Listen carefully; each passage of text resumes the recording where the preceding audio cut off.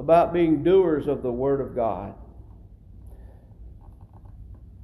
I love the book of James. Well, I love the Bible. But the book of James must be one of my favorites. Although every time I study the book of James, I hear myself saying, ouch, that hurts. James is known as a common sense gospel, and I like to think of myself as having some common sense. Maybe I don't, but I know one thing. I understand James. There's a few words in there that's a little bit difficult, but he gets right to the point. As my dad used to say, he gets right down to the nitty-gritty. He doesn't have a lot of wasted words, actually none that I know of. And so, if you will, open your Bibles to James chapter 1. James chapter 1. Also, while you turn to James chapter 1, if you find a Bible about this size, I have lost it. From Monday night until present day, I have not been able to find it. You will recognize it because it is covered with nothing other than Gorilla Tape. But it's the one I use all the time, and so it's very precious and special to me. So if you happen to see it, grab it and hang on to it. It's mine. So when James starts out, in the first few verses, he points out that we are to count it all joy, or his readers, those, the Bible says, to the 12 tribes that were scattered abroad, greetings. Looks as though he's writing to Christians, people of God. But he calls them brethren. He said, count it all joy when you fall into divers temptations, knowing this, that the trying of your faith worketh patience. You know, how can you rejoice when you fall into divers temptations? Well, he tells you why. He points out very clearly that the trying of your faith worketh patience. What kind of faith would we have if we had faith that was never tried, if we were never called upon to exercise our faith? And as you all know, right now, during these very trying times, our faith is being tried. Maybe like never before, but we are definitely having our faith tried this year. But the trying of your faith is good because it works patience. The word patience means endurance. It's kind of like a person that does not use his muscles. If you just lay around and don't do anything, eventually, if you have any muscles, they start to deteriorate. Why? They need to be tried. They need to be exercised. That's why people that lift weights, their muscles grow, because they're exercising those muscles. You stop exercising your muscles, they stop growing and they start to deteriorate. So our faith needs to be tried. We need to be in situations where we have to exercise our faith so that our faith can grow.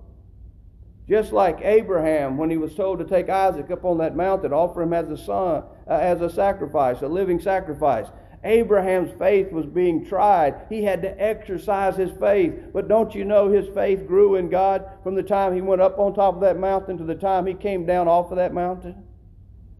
And so, yes, it's tough when our faith is being tried, but it's a good thing that our faith is tried from time to time, that we may grow and that we may mature into strong and faithful Christians. He talks about asking for faith. He talks about not being a double-minded man. A double-minded man's unstable in all of his ways. You've seen people like that. They talk out of both sides of their mouths.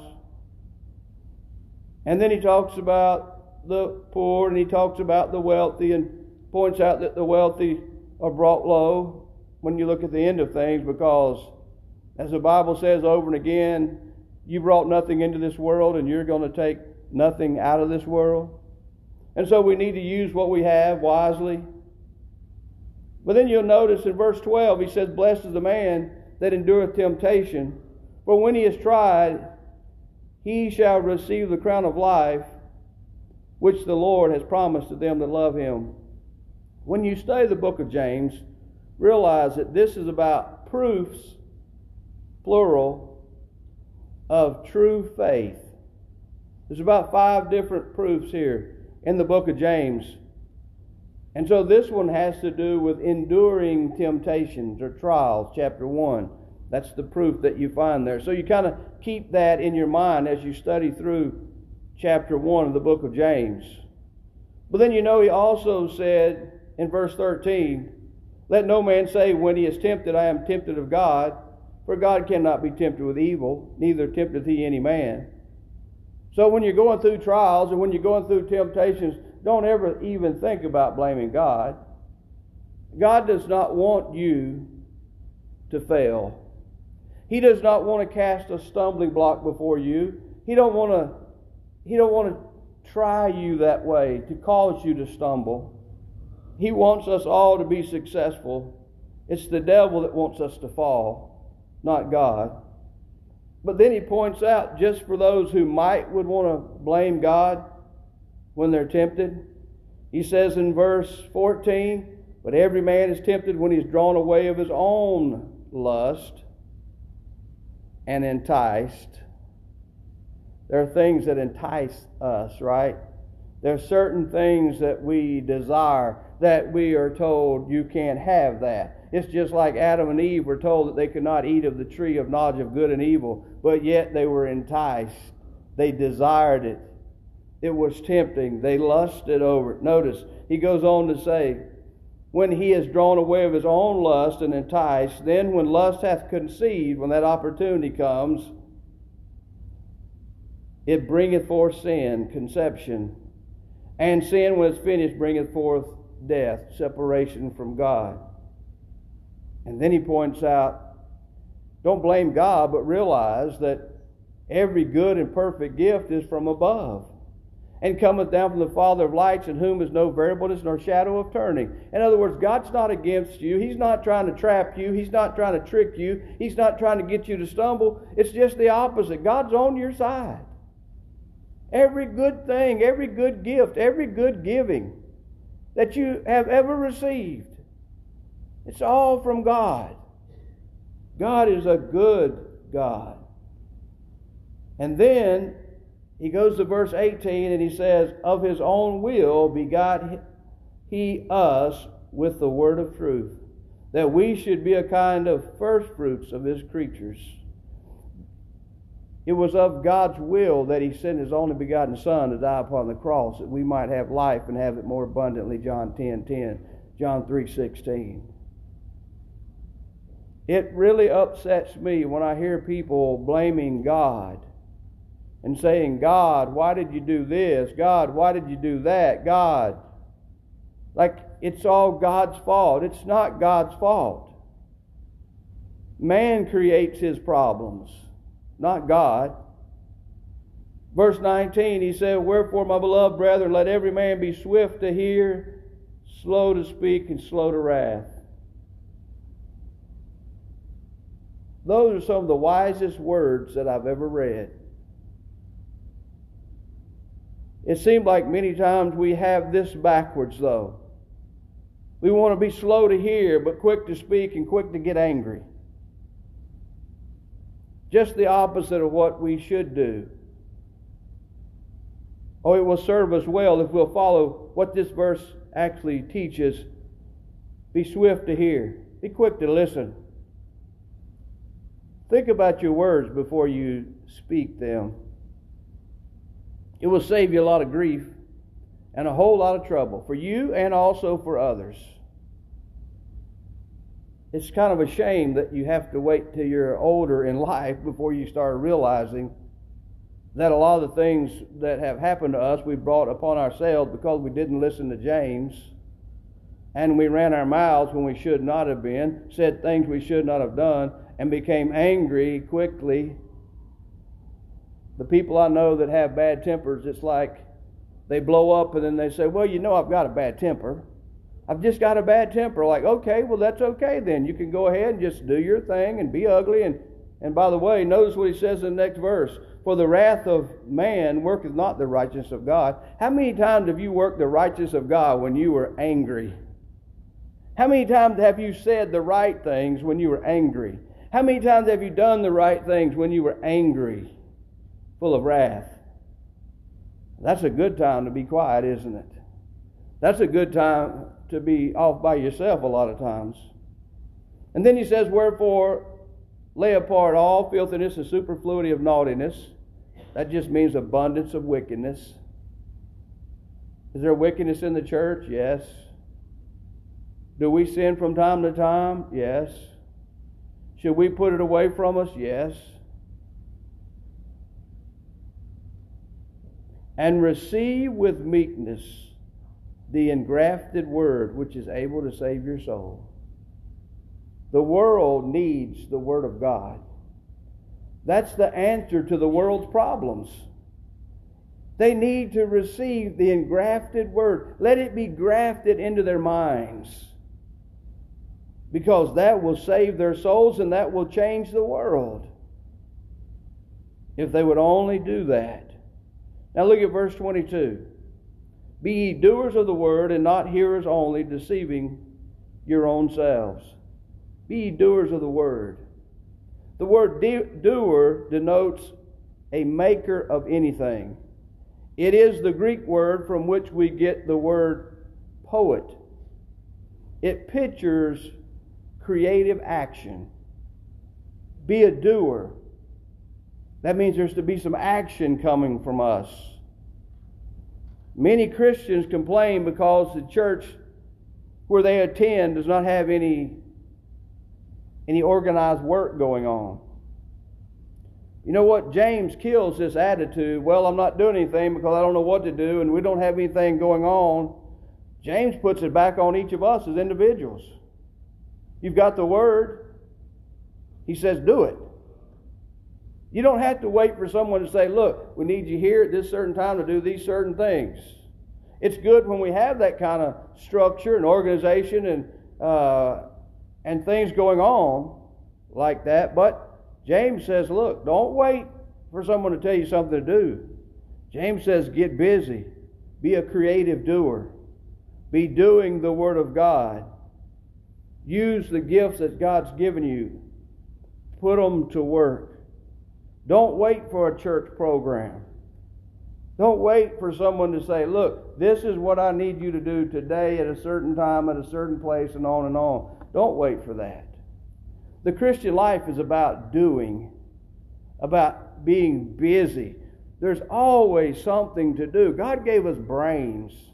He gave us senses to be able to sense things that need to be done, and brains to know what to do, and instructions on how to do.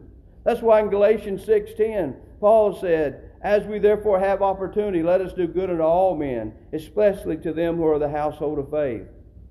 Be busy doing good to all men. The idea is to keep on demonstrating yourselves as doers of the Word. It's not like a one-time action. Be doers. He's not saying just go do it one time.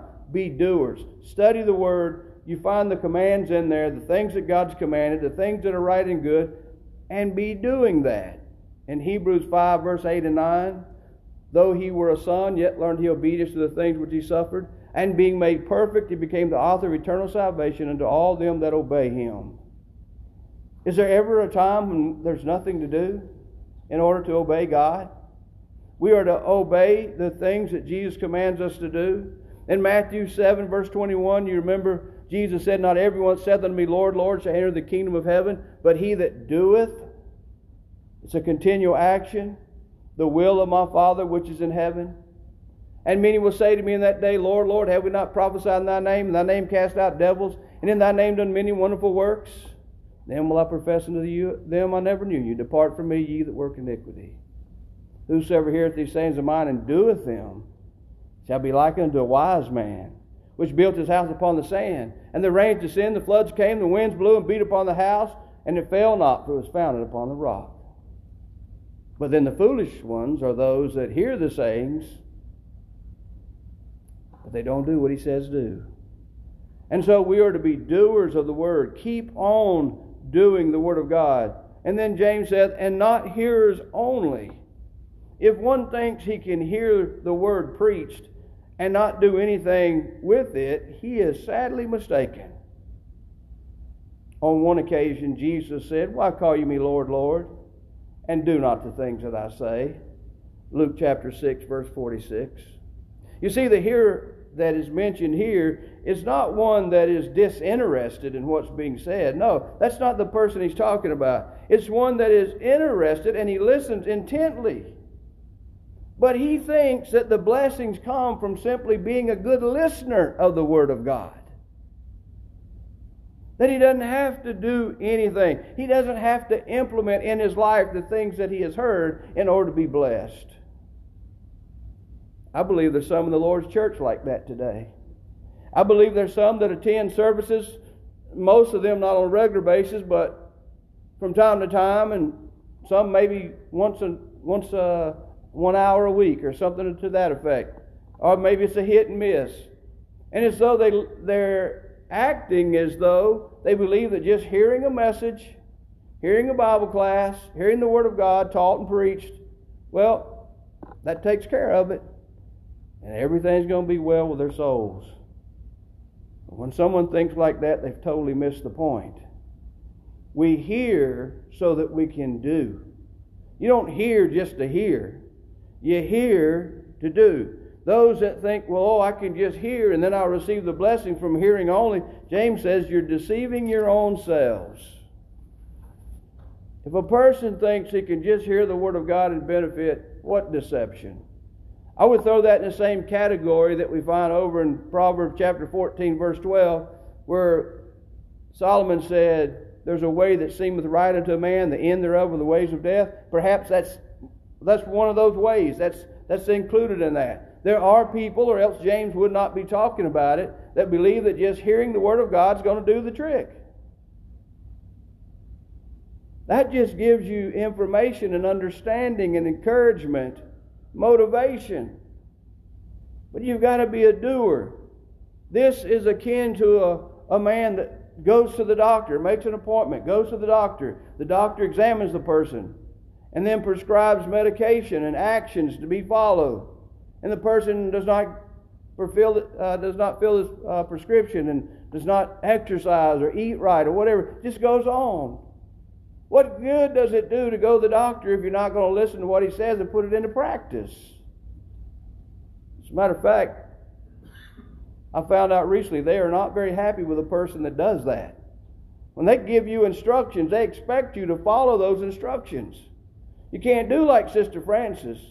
Get your pill bottle, take one pill. If you don't think it works, flush the rest of them down the commode. You can't do that. It doesn't work like that. You've got to follow their instructions. That's why you go. When it comes to the Word of God, it's the same thing. As James says in chapter 2, verse 14, what doth it profit, my brethren, though a man say he hath faith and have not works? Can faith save him? James 2:14, faith without works is no good. Hearing the Word of God without works is no good.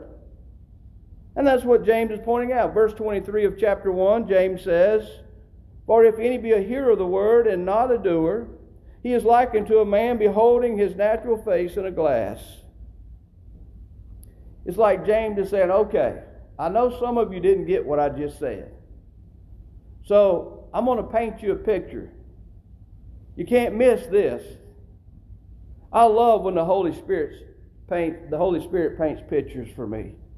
I can usually hold on to those pictures. They say a picture is worth 1,000 words. Well, when God paints you a picture with words, you can't put a value on it. It's priceless. Just like He taught in parables to help embalm truth into your minds. Well, here James says, I'm going to paint you a picture. I'm going to give you illustration. When he talks about a man that sees his natural face, he's just talking about the face of his birth. He's talking about his own face. You see your own face in a mirror. You probably did that sometime today. Well, a few of you probably didn't, but most of you looked into a mirror. Well, some of you may have looked in it and you did just like this guy. You see, he says, you see your face, you behold it, you see your natural face in a glass. That glass would be a mirror of some sort, probably at that time. It might have been some type of polished brass or metal or some kind of copper or tin, maybe even silver, whatever they made mirrors out of back then. But he's talking about a mirror. You look in a mirror, you see yourself, you behold yourself. You know what that word beholding means? That means to fix the mind definitely on. It's not like a quick glance. That might be the problem. We just took a quick glance. No, it's beholding. You take a good look in that mirror. You look and you see yourself. You see that reflection of yourself. And then you need to be doing something about it. Make the corrections necessary. The Word of God is the mirror of the soul. That's what he's saying. So when we look into the Word of God, if we're honest, we will see ourselves in there as God sees us. And most likely, I don't know about for you, but every time I look in there, I see corrections. I need things I need to improve on. There's things I need to change. Now, there are those that just look and leave. They take a glance, oh, that'll be okay, and they go on about their business. They think everything's going to be okay. No, we behold ourselves in the Word of God. We see ourselves the way God sees us, and then we work to make corrections because we want to look our very best for our God. And so, James says, don't be just a hearer. Don't just look in there and then leave. You look in there, you listen, and you do something about it. You make corrections. There's not a one of us that's perfect. There may be some in our world who think they are, but they're not. If you think you're perfect, then that's proof that you're not perfect. You're flawed like the rest of us. Verse 24, he says, for he beholdeth himself and goeth his way, and straightway forgetteth what manner of man he was. To look in the mirror did not benefit the man, because he turned away and did not do anything about what he saw. Much like some in the church today, they listen to the message, but they don't really make the connection. And sometimes people will say things like this, preacher, I sure did need that sermon. But the next time you preach the same sermon, they say the same thing. Preacher, I sure did need that sermon. I heard of a preacher one time that preached the same sermon for weeks and weeks and weeks. And when he was called in and asked, why you keep preaching the same sermon? He basically said, because people are not obeying the one that I preach, there's no need to move on to another one. We need to pay attention to the Word of God, and then we need to use it to make corrections and changes in our lives. Preacher, you sure stepped on my toes today. Well, that's what you said last time I preached the same sermon. Make some changes. Listen to the Word of God and do something. Verse 25, James says, but whoso looketh into the perfect law of liberty and continueth therein, he being not a forgetful hearer, but a doer of the work, this man shall be blessed in his deed. Who's the man that's going to be blessed? The one that hears and then just goes on and ignores? No. The one that hears and puts into action. See, but whoso looketh in the perfect law of liberty and continueth therein.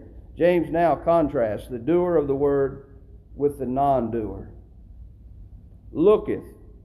That word looketh means to stoop sideways, to look diligently into something. Again, it's not a casual glance, but a penetrating look. You remember when Peter and John and others received the word that Jesus was no longer in that tomb? And you remember Peter and John ran to the tomb, and just so happened John outran Peter. I believe that was John, the other disciple, and it does mention the one that Jesus loved. So I believe that's talking about John. The Bible says in John 20 verse 5, and he, stooping down and looking in, saw the linen clothes lying, yet went he not in. You can imagine what that was like. He's running to a grave. He's already heard that his Lord and Savior is not in there. But he wants to see it for himself. I don't know how far he ran, but he ran. You know, you run a long ways, you're probably going to be a little bit out of breath. But he stopped, and he looked up in that tomb, and he stared. Can you imagine what that was like? In verse 11 it says, but Mary stood without at the sepulchre weeping, and as she wept, she stooped down and looked into the sepulchre. I can see that, can't you? Just staring, looking in amazement. Well, whosoever looketh into the perfect law of liberty. The law of liberty is perfect. That means it's complete. It's full. It's whole. In 1 Corinthians 13, verse 10, this is exactly what Paul was talking about when he said, "But when that which is perfect is come, that which is in part shall be done away. That which is incomplete will be done away." Talking about that system of spiritual gifts and all. They were temporary. The speaking in tongues, the supernatural knowledge, supernatural wisdom, the miracles. Those would all be done away when that which perfect was come, which is the teleos, the perfect or complete Word of God. It's also called, he calls it there, the perfect law of liberty. Liberty. Now, some people say because we're not under the law of Moses, we're not under law. I've had people tell me that we're under grace and not law, that law was for the people in the Old Testament and grace is for people in the New Testament. Well, I tell you what, they had grace on the Old Testament and they had law under the Old Testament. We have grace on the New Testament, but we also have law under the New Testament. We're not under the law of Moses, but we are under law, and that law is called the perfect law of liberty. Why is it called the perfect law of liberty? Romans chapter 8, verse 2, Paul said, "For the law of the Spirit of life in Jesus Christ has made us free from the law of sin and death." The law of Christ is that perfect law of liberty. It frees us from sin when we obey it. In Galatians chapter 6, verse 2, Paul said, "Bear ye one another's burdens, and so fulfill the law of Christ." We have law that we must obey, and it is the law of Christ. But that law is called the perfect law of liberty. It's complete. Jude, verse 3, points out that it was once and for all times delivered to the saints. There will be no additions to the perfect law of liberty. James said, "He being not a forgetful hearer, but a doer of the work, this man shall be blessed in his deed." We've got to remember, we can't be forgetful when it comes to the Word of God. Y'all know that's one of my best qualities. I have a knack for being able to forget things that don't mean much to me. It's so easy, it's unbelievable. Some of you can testify to that. A brother of mine one time said, "Mike, you're living proof that you can be a preacher without a memory." That's how bad it is. And sometimes that's a good thing. But when it comes to the Word of God, I don't want to forget the Word of God. I don't want to forget what God teaches us in His Word. In 1 Corinthians chapter 15, verse 1 and 2, Paul said, "Moreover, brethren, I declare unto you the gospel which I preached unto you, which also ye have received, and wherein ye stand, by which also ye are saved, if ye keep in memory what I preached unto you, unless ye have believed in vain." We need to keep this in our memory. We need to be reminded over and over again of what God teaches, what God's Word says. We don't want to be a forgetful hearer. We don't want to hear it and then forget it. We want to remember it. Why? So we can obey it, so we can keep putting it in practice. We must obey God's Word. Again, Matthew 7:21, "Not everyone that saith unto me, Lord, Lord, shall enter the kingdom of heaven, but he that doeth the will of my Father which is in heaven." If you can't remember it, you can't do it. You can't do what you can't remember. That's why we have to study 2 Timothy 2:15. We've got to read the Word of God. We've got to cherish the Word of God. We've got to hide it in our hearts, as the psalmist said, that we might not sin against God. And I love what Jesus said in John 13, verse 17, when He said, "If ye know these things, happy are ye if ye do them." You want to be happy? Be a doer of the Word of God and not a hearer. You know that already from experience. When you're busy doing the Lord's will, that's probably when you're the happiest in your life. And when you're busy not doing the Lord's will, that's when you're the most miserable. When you're not happy. So James has spent a lot of time describing the proper attitude and response toward the Word of God. he talked about really two attitudes. One was a hearer, but not a doer. The one that would be blessed and would be happy would be the doer. And then he basically presents three things for the reader that he could take to examine himself, to see if he was right with God, to see if his religion was pure and undefiled, or if it was vain, empty. And I'll not cover everything I have on that, but I will bring these out for you to see. Verse 26, he then says, if any man among you seem to be religious, seem to be. You know, some people seem to be religious to themselves in their own eyes. You remember the Pharisee and the publican that went down to the temple to pray, Luke chapter 18? You remember how the Pharisee boasted about himself? Oh, to himself, he seemed to be very religious, didn't he? But then, on the other hand, there's those Pharisees over in Matthew chapter 5 who were practicing the doctrines and traditions of their fathers, and they wanted the pots washed. They had all kind of ceremonial things and all kind of outward things to be seen. And quite often they'd be upset with the disciple of the Lord because they wouldn't wash their hands before they'd eat or something like that. But they wanted to be seen of others to be religious.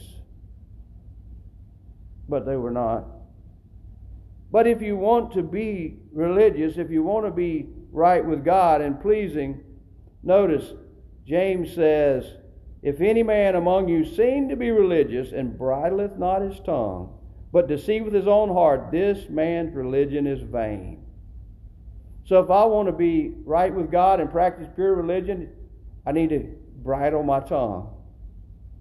Why does James have to bring that up?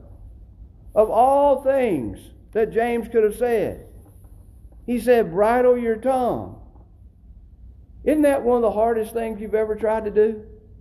You know what the idea with a bit, a bridle, you put it in a horse's mouth and that's how you steer the horse around? Don't make a mistake I did one time and got on one without a bit and it wasn't pretty. You got to have some way to steer that thing. It's like a rudder on a boat. Some way to steer it. Well, you got to bridle that tongue. You got to control it. You got to steer that thing. You got to make sure that you don't do damage and do harm and lose your soul because of your tongue. James said earlier in chapter 1 verse 19 that we are to be slow to speak. Slow to speak. And in James chapter 3 where he really talks about the tongue, in verse 2 he talks about if you can bridle your tongue, if you control your tongue, you control the rest of your body. He also says it's an unruly evil because it's full of deadly poison. And so you got to be careful. So James said, you don't know if you practice pure religion or if your religion is vain. Think about how you use your tongue. We can do so much good with our tongues, but we can destroy so much with our tongues. We can do so much harm. You can use your tongue and you can build things up and build people up, and just like that you can tear them down to the ground with a sharp tongue. Be careful how you use your tongue, because if you don't control your tongue, you may think, oh, I'm doing great, I'm pleasing God, but all the while you've deceived yourself again, as is mentioned in Proverbs 14:12. In Galatians chapter 6, verse 7 and 8, Paul said, be not deceived, God is not mocked, for whatsoever man soweth, that shall he also reap. This man's religion is vain. That just means empty, it's valueless, it has no benefit. It's unacceptable to God. So, when I get to this part, I have to ask myself this question. Do I have proper control of my tongue? If I don't, I've got a problem. I've got to go to work. Now, I can look at this and I can say, well, you know what? Mike, that's a problem you've got. But I ain't going to worry about it right now. I'm just going to do my thing. Nah. James said, you do that, your religion is vain. Verse 27, he said, pure religion and undefiled before God and the Father is this, to visit the fatherless and widows in their affliction and to keep himself unspotted from the world. So here you've got two more things he brings up. One is to visit the fatherless and widows, and as you've heard me teach on this before, that's more than just a occasional stick your head in the door, how you doing, or a little phone call. That has to do with seeing, going in and observing and seeing what needs to be done to help someone that's in need. Working to meet those needs, to care for them and to minister to them. It's a lot to it. Who are we to visit? Well, he mentions widows and orphans, the fatherless, those that do not have fathers to take care of them, and those that do not have husbands to take care of them. But actually, it goes much further than that. Those are just some of the ones that are usually in a greater need of needing help. But we're to help everyone that we have the opportunity to. But of course, in Acts chapter 6, you read about the Grecian widows that were being neglected, and there were some men chosen to take care of the Grecian widows. That was part of the work of the church. 1 Timothy chapter 5, verse 3 through 16 talks about how that when we have widows in our own families, we are to take care of them. It's our responsibility, not the church's, because the church needs to be free to help those that don't have family to help them, or that can help themselves. But when people need help, the bottom line is pure religion is helping those that are in need. And it starts first in the church, as Paul said in Galatians 6:10, as we therefore have opportunity, let us do good to all men, but especially to those who are the household of faith. We need to take care of one another. Matthew 25, verse 31 through 46, you remember Jesus talked about it. He was hungry and thirsty and naked and in prison, all those things. And there were those on the right hand that took care of him. Those on the left hand didn't. That, the church would be the ones that would be represented there. We are to take care of one another. Matthew 7:12, as we know as the golden rule, therefore all things whatsoever you would that men should do to you, do you even so to them. It's what we need to be busy doing. And so I must ask myself at least two questions. One, do I have proper control of my tongue? You see, this is how you examine yourself. Sometimes it hurts, doesn't it? Do I have proper control of my tongue? Number two, am I continually helping those who are in need? Am I serving others? Am I ministering to others? Am I taking care of others? And then number three, and to keep himself unspotted from the world. That means to keep on keeping yourself unspotted by the world. To be unspotted means to be without spot, without blemish, without stain. We've been called by the gospel, 2 Thessalonians chapter 2, verse 14. We have obeyed the gospel, those of us that are Christians, and therefore we've been translated into the kingdom of God's dear Son, Colossians chapter 1, verse 13. When that happened, we were also cleansed by the blood of Jesus, Revelation 1:5. The Bible says, unto him that loved us and washed us from our sins in his own blood.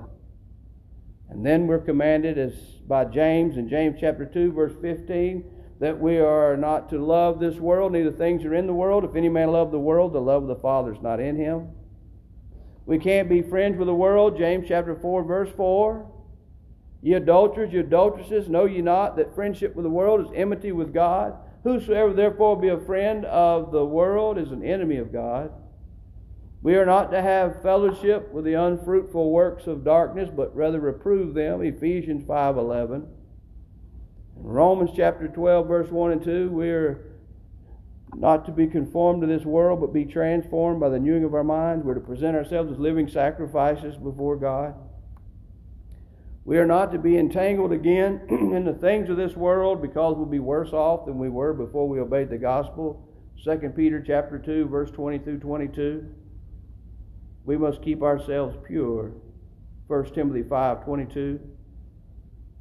Paul told Timothy, he said, lay hands suddenly on no man, neither be partaker of other men's sins. Keep thyself pure. And the blessing for so doing is you will see God. Jesus said in Matthew 5, verse 8, blessed are the pure in heart, for they shall see God. Question number 3, am I keeping myself free from the pollutions of the world? What an examination. Every time I study that passage, it makes me say, Mike, you need to do better. You need to make corrections. You can improve here, you can improve there. May God help us all to be sure that we are not hearers of the word only, but that we hear and we do. So we will be pleasing in God's sight and better able to help others that are in need. If you're here tonight and you're not a Christian, we encourage you to become one. You have the promise of being cleansed by the blood of Jesus. He'll wash away every sin you've ever committed. Though they be as the stars in the sky, He'll wash every single sin away in His blood. Simply meaning He'll forgive you of them all. It will be as though you've never committed sin. But you've got to be obedient to the Word. That means you've got to hear it, Romans 10:17. If you don't hear it, you don't know what to do. You've got to hear the instructions, so you've got to be a hearer of the Word. But then you also you must be a doer of that Word. That means when you're told that you have to believe, John 3:16 and John 8:24 and many other passages, you believe Jesus Christ is the Son of God. You repent of your sins, Acts 17:30 and 31. You confess Him before men to be the Son of God, Matthew 10:32. So He'll confess you on that day. And then you're baptized because Jesus said, He that believeth and baptized shall be saved, Mark 16:16. It doesn't get any plainer than that. Obey the gospel. Be a doer of the word, not a hearer only. And then as Paul said in 1 Corinthians chapter 15, verse 58, therefore, my beloved brethren, be ye steadfast, unmovable, always abounding in the work of the Lord, for as much as you know that your labor is not in vain in the Lord. If you need to respond to the Lord's invitation, won't you come right now as together we stand and sing.